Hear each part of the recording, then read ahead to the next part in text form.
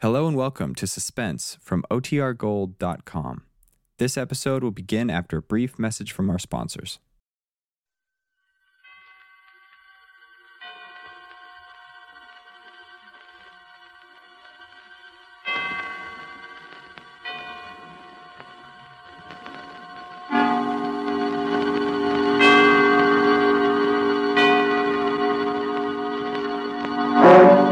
Suspense.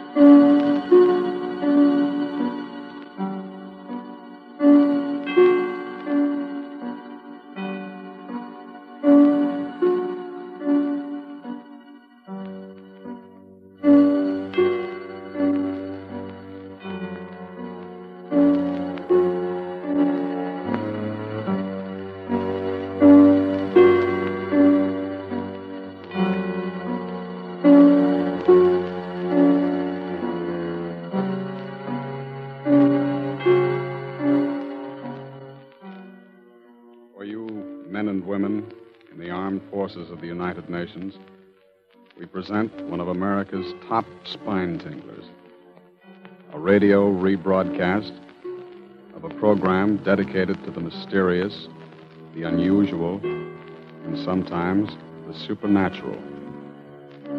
A program of Suspense. This is the truth. You understand? The truth. It must be the truth. It has to be.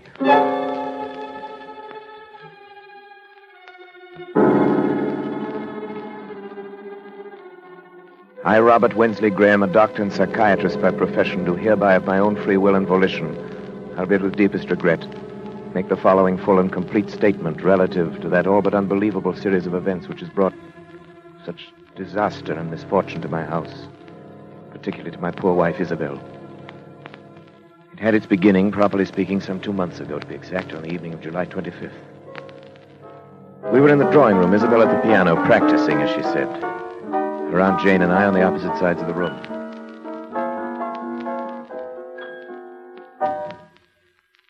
Isabel, what's the matter? I don't know. I can't seem to keep my mind on anything anymore, even my music. Nerves. Nerves. Isabel, Yes, Robert.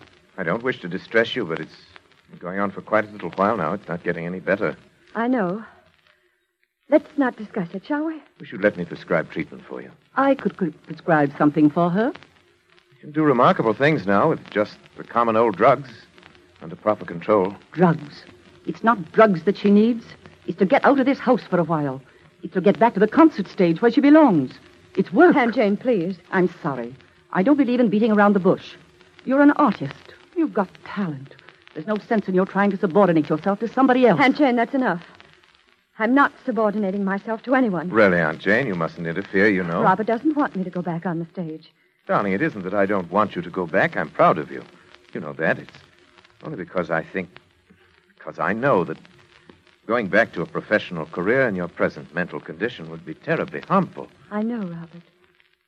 I know, you're right. Oh, after all, I'm a doctor. It's my business to know these things. I get it. Probably the hospital. Hello? Yes, it's Dr. Graham. Oh, yes. It's for... Who? Huh. Well, when would you like to see me? All right. Fine. No trouble at all. Very well, I'll be expecting you. Goodbye. Isabel, good heavens. Who do you suppose that was? Who? Roger Holcomb. Do you remember the case? Roger Holcomb? I remember it. Of course you do. The fellow was brought back from the dead, as the newspapers put it, about a year ago. Oh, yes. Yeah, he really was dead for 4 full minutes, as far as medical science was concerned. Then Bates brought him around. It was 9 days' wonder at the time. Well, what does he want to see you I about? don't know. Something to do with his experience, obviously. He was in a terribly agitated state. Poor fellow had been walking up and down in front of the house for an hour trying to get up courage to ring the bell. Finally phoned from the corner drugstore. Why, the poor man. Why in the world should he do that? Anxiety neurosis. They hounded him, in the most shocking way. Got out of the hospital. preachers and spiritualists and movie agents, just plain fakers. People trying to find out if he remembered anything of the 4 minutes. He's supposed to be dead. People just trying to exploit him. Oh, must be Holcomb now. Take him into the office.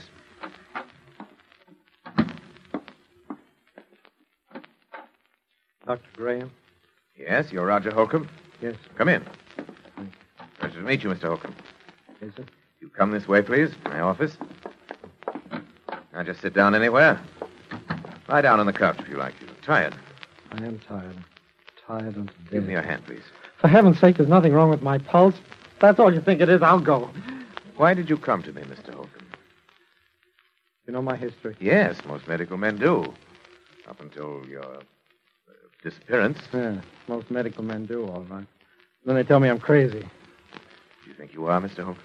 Oh, I see. You're like all the rest. Let go of me, please. Just a minute, Mr. Holcomb.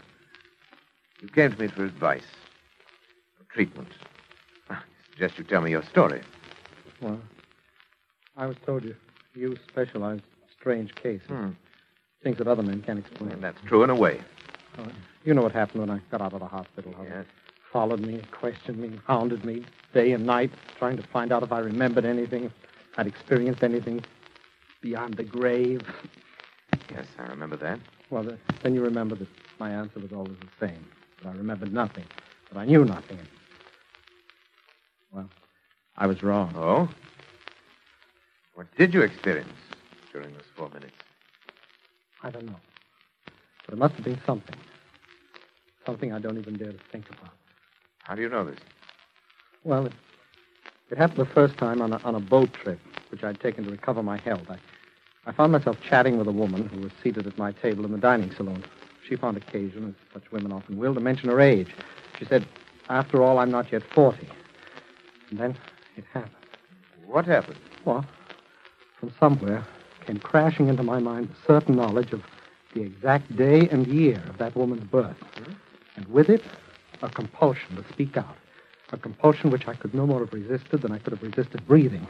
I said, Madam, you were born in May, weren't you? May 30th. And she looked at me in utter astonishment. We'd never even seen each other before in our lives. And said, yes. And then I added the date, the year 1900. See, she was well over 40. She'd lied to me.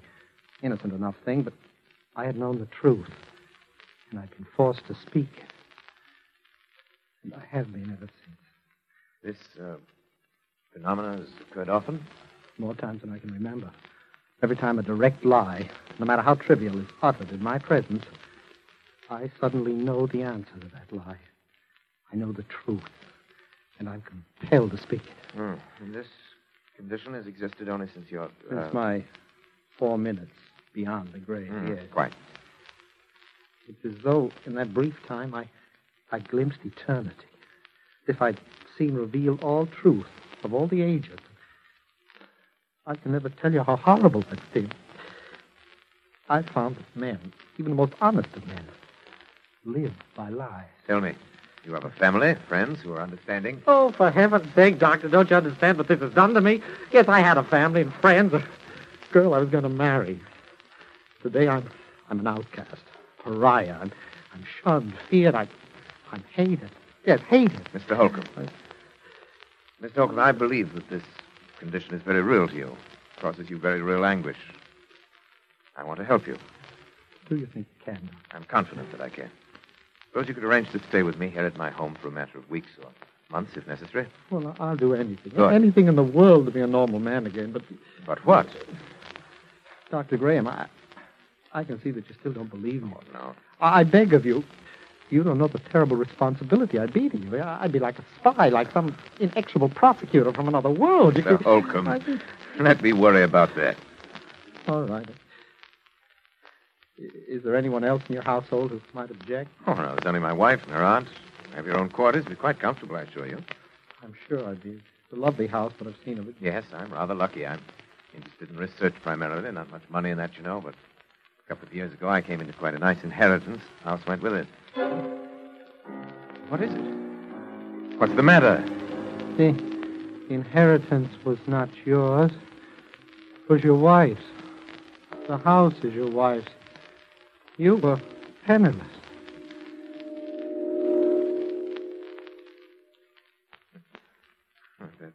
true.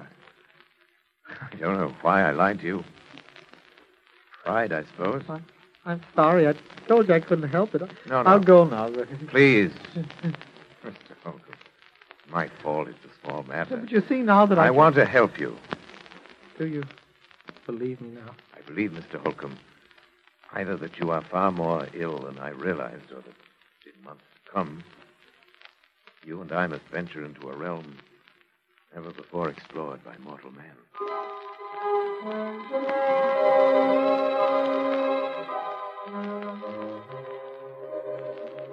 It was utterly fantastic, and yet it was true. I checked the facts again and again. He could not possibly have known, and yet he knew. Could you imagine what this meant to a man of science?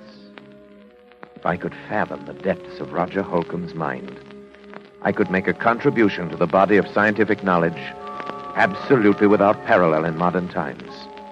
I'd be more famous than Pasteur or Ehrlich. There remained the problem of Isabel. I was aware of the danger, of course. I was acutely aware of the peculiarly delicate balance of her mind at that time. The fact that the presence of a man like Roger Holcomb might be seriously detrimental to my rather well-conceived plans for Isabel. I believed I could control the situation. I determined to proceed. Actually, Holcomb's presence made itself felt almost immediately. The first incident came after he'd been with us.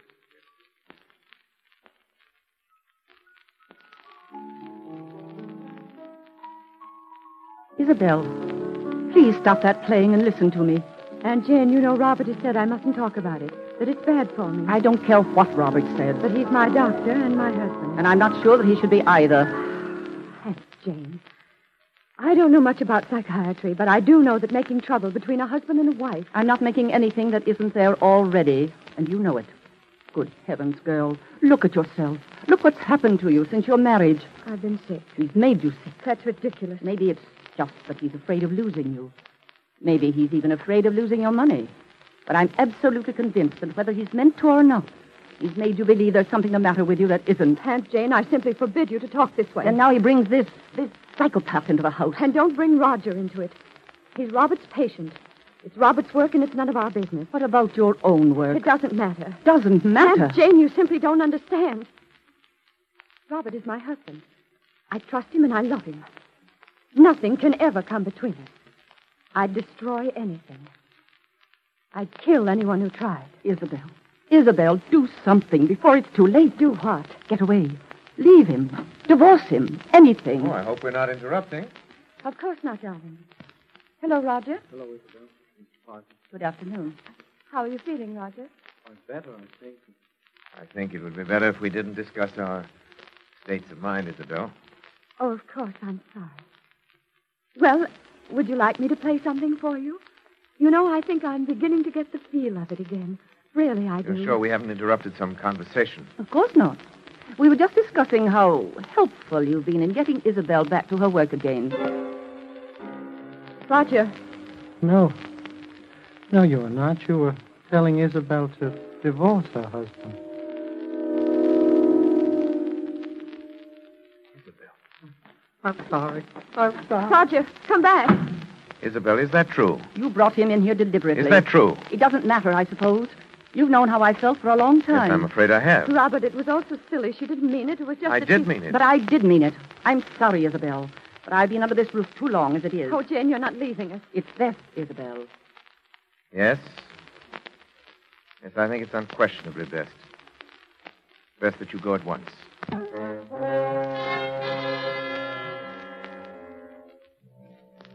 She left us, of course. I'd always believed that Jane exercised an unfortunate influence over Isabel. I did not dream it had reached such a point as this. Yet this incident gave me my first insight into the relationship which was destined to develop between Isabel, Roger, and myself. The first and most obvious result was that within a matter of weeks, Isabel was to lose every friend she had. We became further estranged as each day passed. It was difficult to speak of even the most casual things with this strangely terrifying specter of truth always at our elbow. The situation reached its inevitable climax the evening that Leopold Sarinsky, the famous conductor of the Los Angeles Symphony, was to call on Isabel with a view to resumption of her professional career under his auspices. I gave a great deal of thought to that evening. It had to be handled with a great... Robert, you will help me, won't you? Of course I will, darling. I don't know whether you realize how important it is to me. I have nothing but the music now. I've been working so hard. Playing sometimes half the night Yes. while you were asleep. I've heard you. Sometimes it seems that the piano's all that's helping me to keep my sanity. My darling, I want you to let me prescribe something for you. It's time we face this thing, your trouble, I mean. Robert, does he have to have dinner with us tonight? Roger? Isabel, you know how I stand on that. Oh, yes, but just Now, this one. Even once, Isabel, keep him in his room like a spoiled child when we have guests. Isabel, it might undo everything I've accomplished in weeks. Oh, of course. You're right. But, Oh, Roger, come in. Robert, I was wondering if I mightn't be excused just tonight. Oh, you're having dinner with us, Roger. Must I? You know you must, Roger, and you know why. why, Roger, don't you want to meet the great Leopold Sarinsky? He's really a wonderful person. Yes, indeed, I would very much. You know, I made my debut with him in 1934. I did a concert with him every year until I... Isabel was very talented, you know. I was? I am.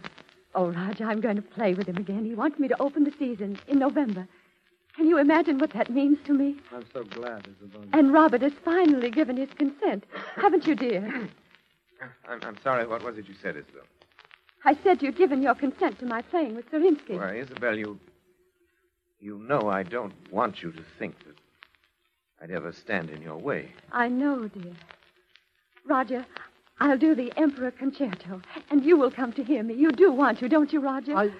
Please, Isabel, don't ask things of me that can't... What's the matter? What's the matter with both of you? You act as though you thought I wouldn't be able to appear. As though the whole idea were hopeless or something. Isabel, please. I am going to play. I'll be better than I ever was. You know I will, don't you? Don't you? Of course, Isabel. You play wonderfully. Roger. No, Robert, you're very certain that Isabel will be prevented from ever playing again by death. Death? Oh, Isabel, forgive me, please. By death? No. Oh, no. Please, Roger, it's not true. Tell me it isn't. Roger, answer me. Answer me. Roger, do you hear me? Answer me. Answer me!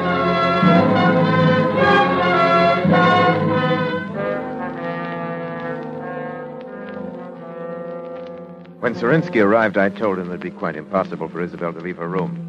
The concert was canceled, and indeed, to my knowledge, she's never touched the piano since that day. By now, to even the most casual observer, it must appear only natural that Isabel had every motive for a desperate, almost paranoid hatred of Roger Holcomb. This much was clear to me. The rest, not yet. But one thing from any point of view was certain. I had to keep Roger and Isabel apart. Perhaps what I feared was indeed inevitable. I honestly did not think it so at the time. As a precautionary measure, however, I prescribed a drug for Isabel, which she at last consented to take. I gave her own supply. She administered it to herself, as I had directed.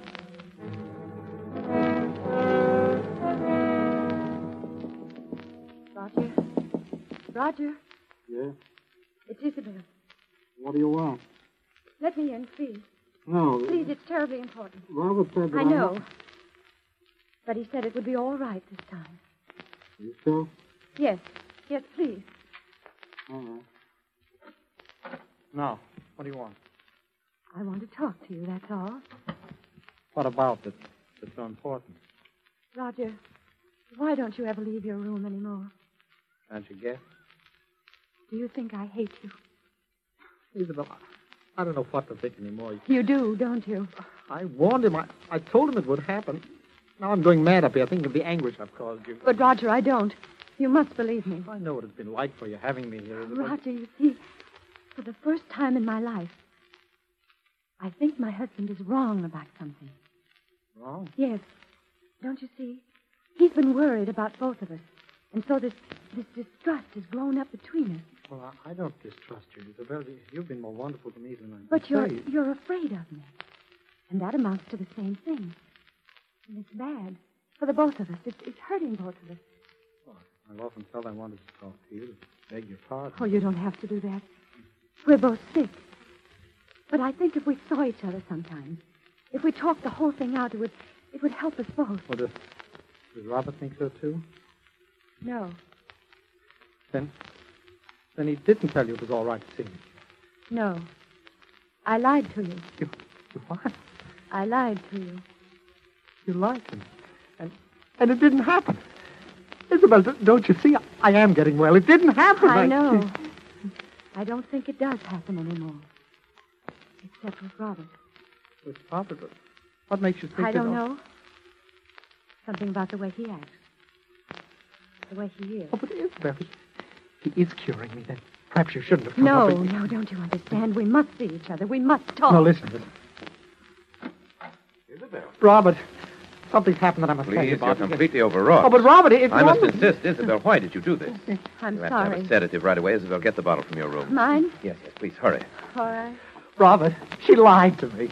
Yes, I know. But, Roger, I must absolutely forbid you to talk now. You must trust me. All right, but later I want to have a long talk with you. Of course She we lied. shall. Here it is. I brought my hypodermic, too. I'm glad you did. The other one's mislaid somewhere. Will you give it to him, please? I? Yes, I'm sorry, but this has upset me rather badly. My hands are shaking. Robert, I'm terribly sorry. No matter now. Give him the hypodermic in the upper arm. That's right. There. Thank you. Leave us now, please, Isabel. All right. How are you feeling now, Roger? Well, I'm fine, Robert. I think I'm better than I've been in months. I know you're better. That's why I was so upset to see you. Why, Robert? Can't tell you all my reasons now, but you must trust me and believe in me. Oh, I do, but... Only that I'm afraid for your health. Roger. No. You're afraid of murder. What? Murder. Roger, listen to me. Roger. Murder. Roger, what are you talking about? Roger. Roger!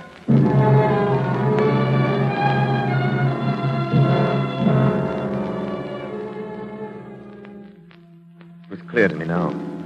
I knew I must take immediate action. I knew that the most terrible consequences might result if Isabel were alone with Roger, even for a moment.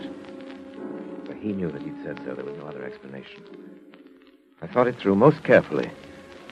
And yet no plans are perfect. No man is infallible.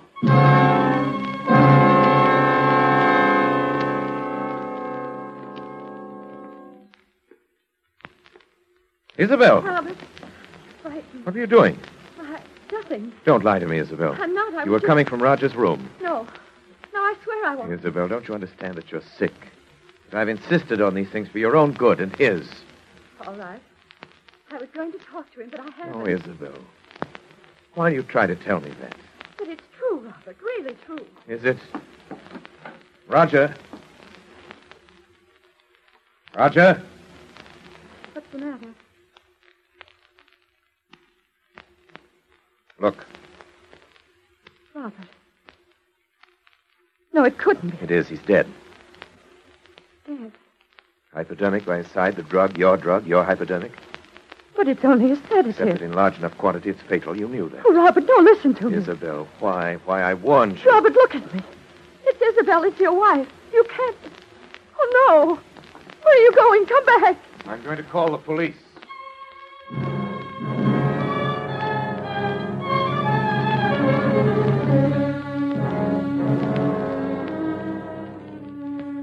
It was perhaps the most terrible decision a man ever had to make, even though it did come not as a shock to me, even from my point of view as a scientist. It was terrible enough. Yet it had to be done, and I had done it. I did not speak to her as we waited, and she made no further attempt to appeal to me. She seemed utterly stupefied, perhaps as a result of the drug she'd herself been taking. Perhaps because she suddenly realized she was hopelessly trapped. Police arrived. I told the story with as little emotion. Yes, there are fingerprints, all right, on both the bottle and Those the would be hypodermic. my wife's, of course. They both belong to her. Is that true, Mrs. Graham? Yes. Dr. Graham, do I understand, then, that you are formally charging your wife with the murder of Roger Holcomb? Well, you could hardly expect me to do that, could you? I'm simply telling you the facts. Yes, but you said she hated Holcomb, and you knew it. My wife has been mentally ill for some time. Now, many people can testify to that. You plead insanity, of course. Dr. Graham, I can't tell you how sorry I am, but the things you have told me add up to only one thing, as you yourself obviously recognize. Yes. Your wife, Isabel Graham, murdered Roger Holcomb. What did you say? I said your wife, Isabel Graham, murdered Roger Holcomb.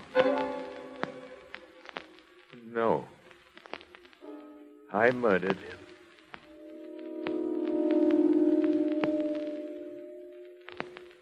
What? I tried to make it appear that Isabel had done it. And I succeeded.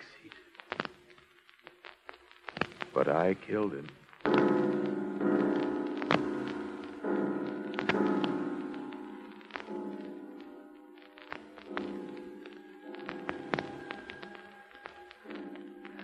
No plans are perfect. No man is infallible. Yes, I killed Roger Holcomb. And he himself revealed the truth. I'd planned to dispose of Isabel for many months. I'd never loved her. I'd loved only science. I wanted her money, and Holcomb found it out. That was the risk I ran. But any chance lie in his presence, either by Isabel or myself, would bring out the truth, and it did. I had no alternative once he'd discovered that but to kill him. It's easy enough to throw the blame on Isabel. I had not counted on that terrible compulsion for the truth. That strange affliction of Roger Holcomb's. Its power over me. Did it transfer itself at his death to me? Or was it conscience? Pity that it had to end this way. It was a fascinating case.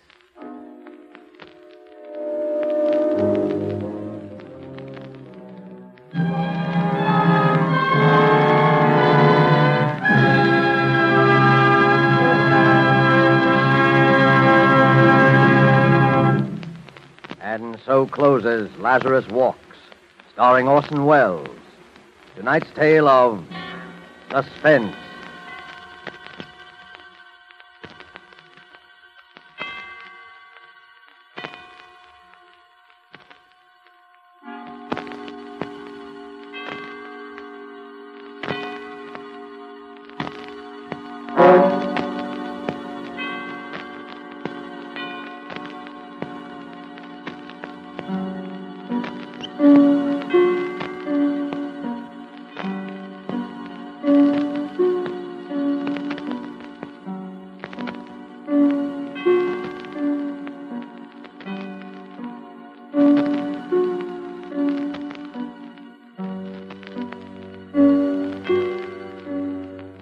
This rebroadcast is a presentation of the Armed Forces Radio Service.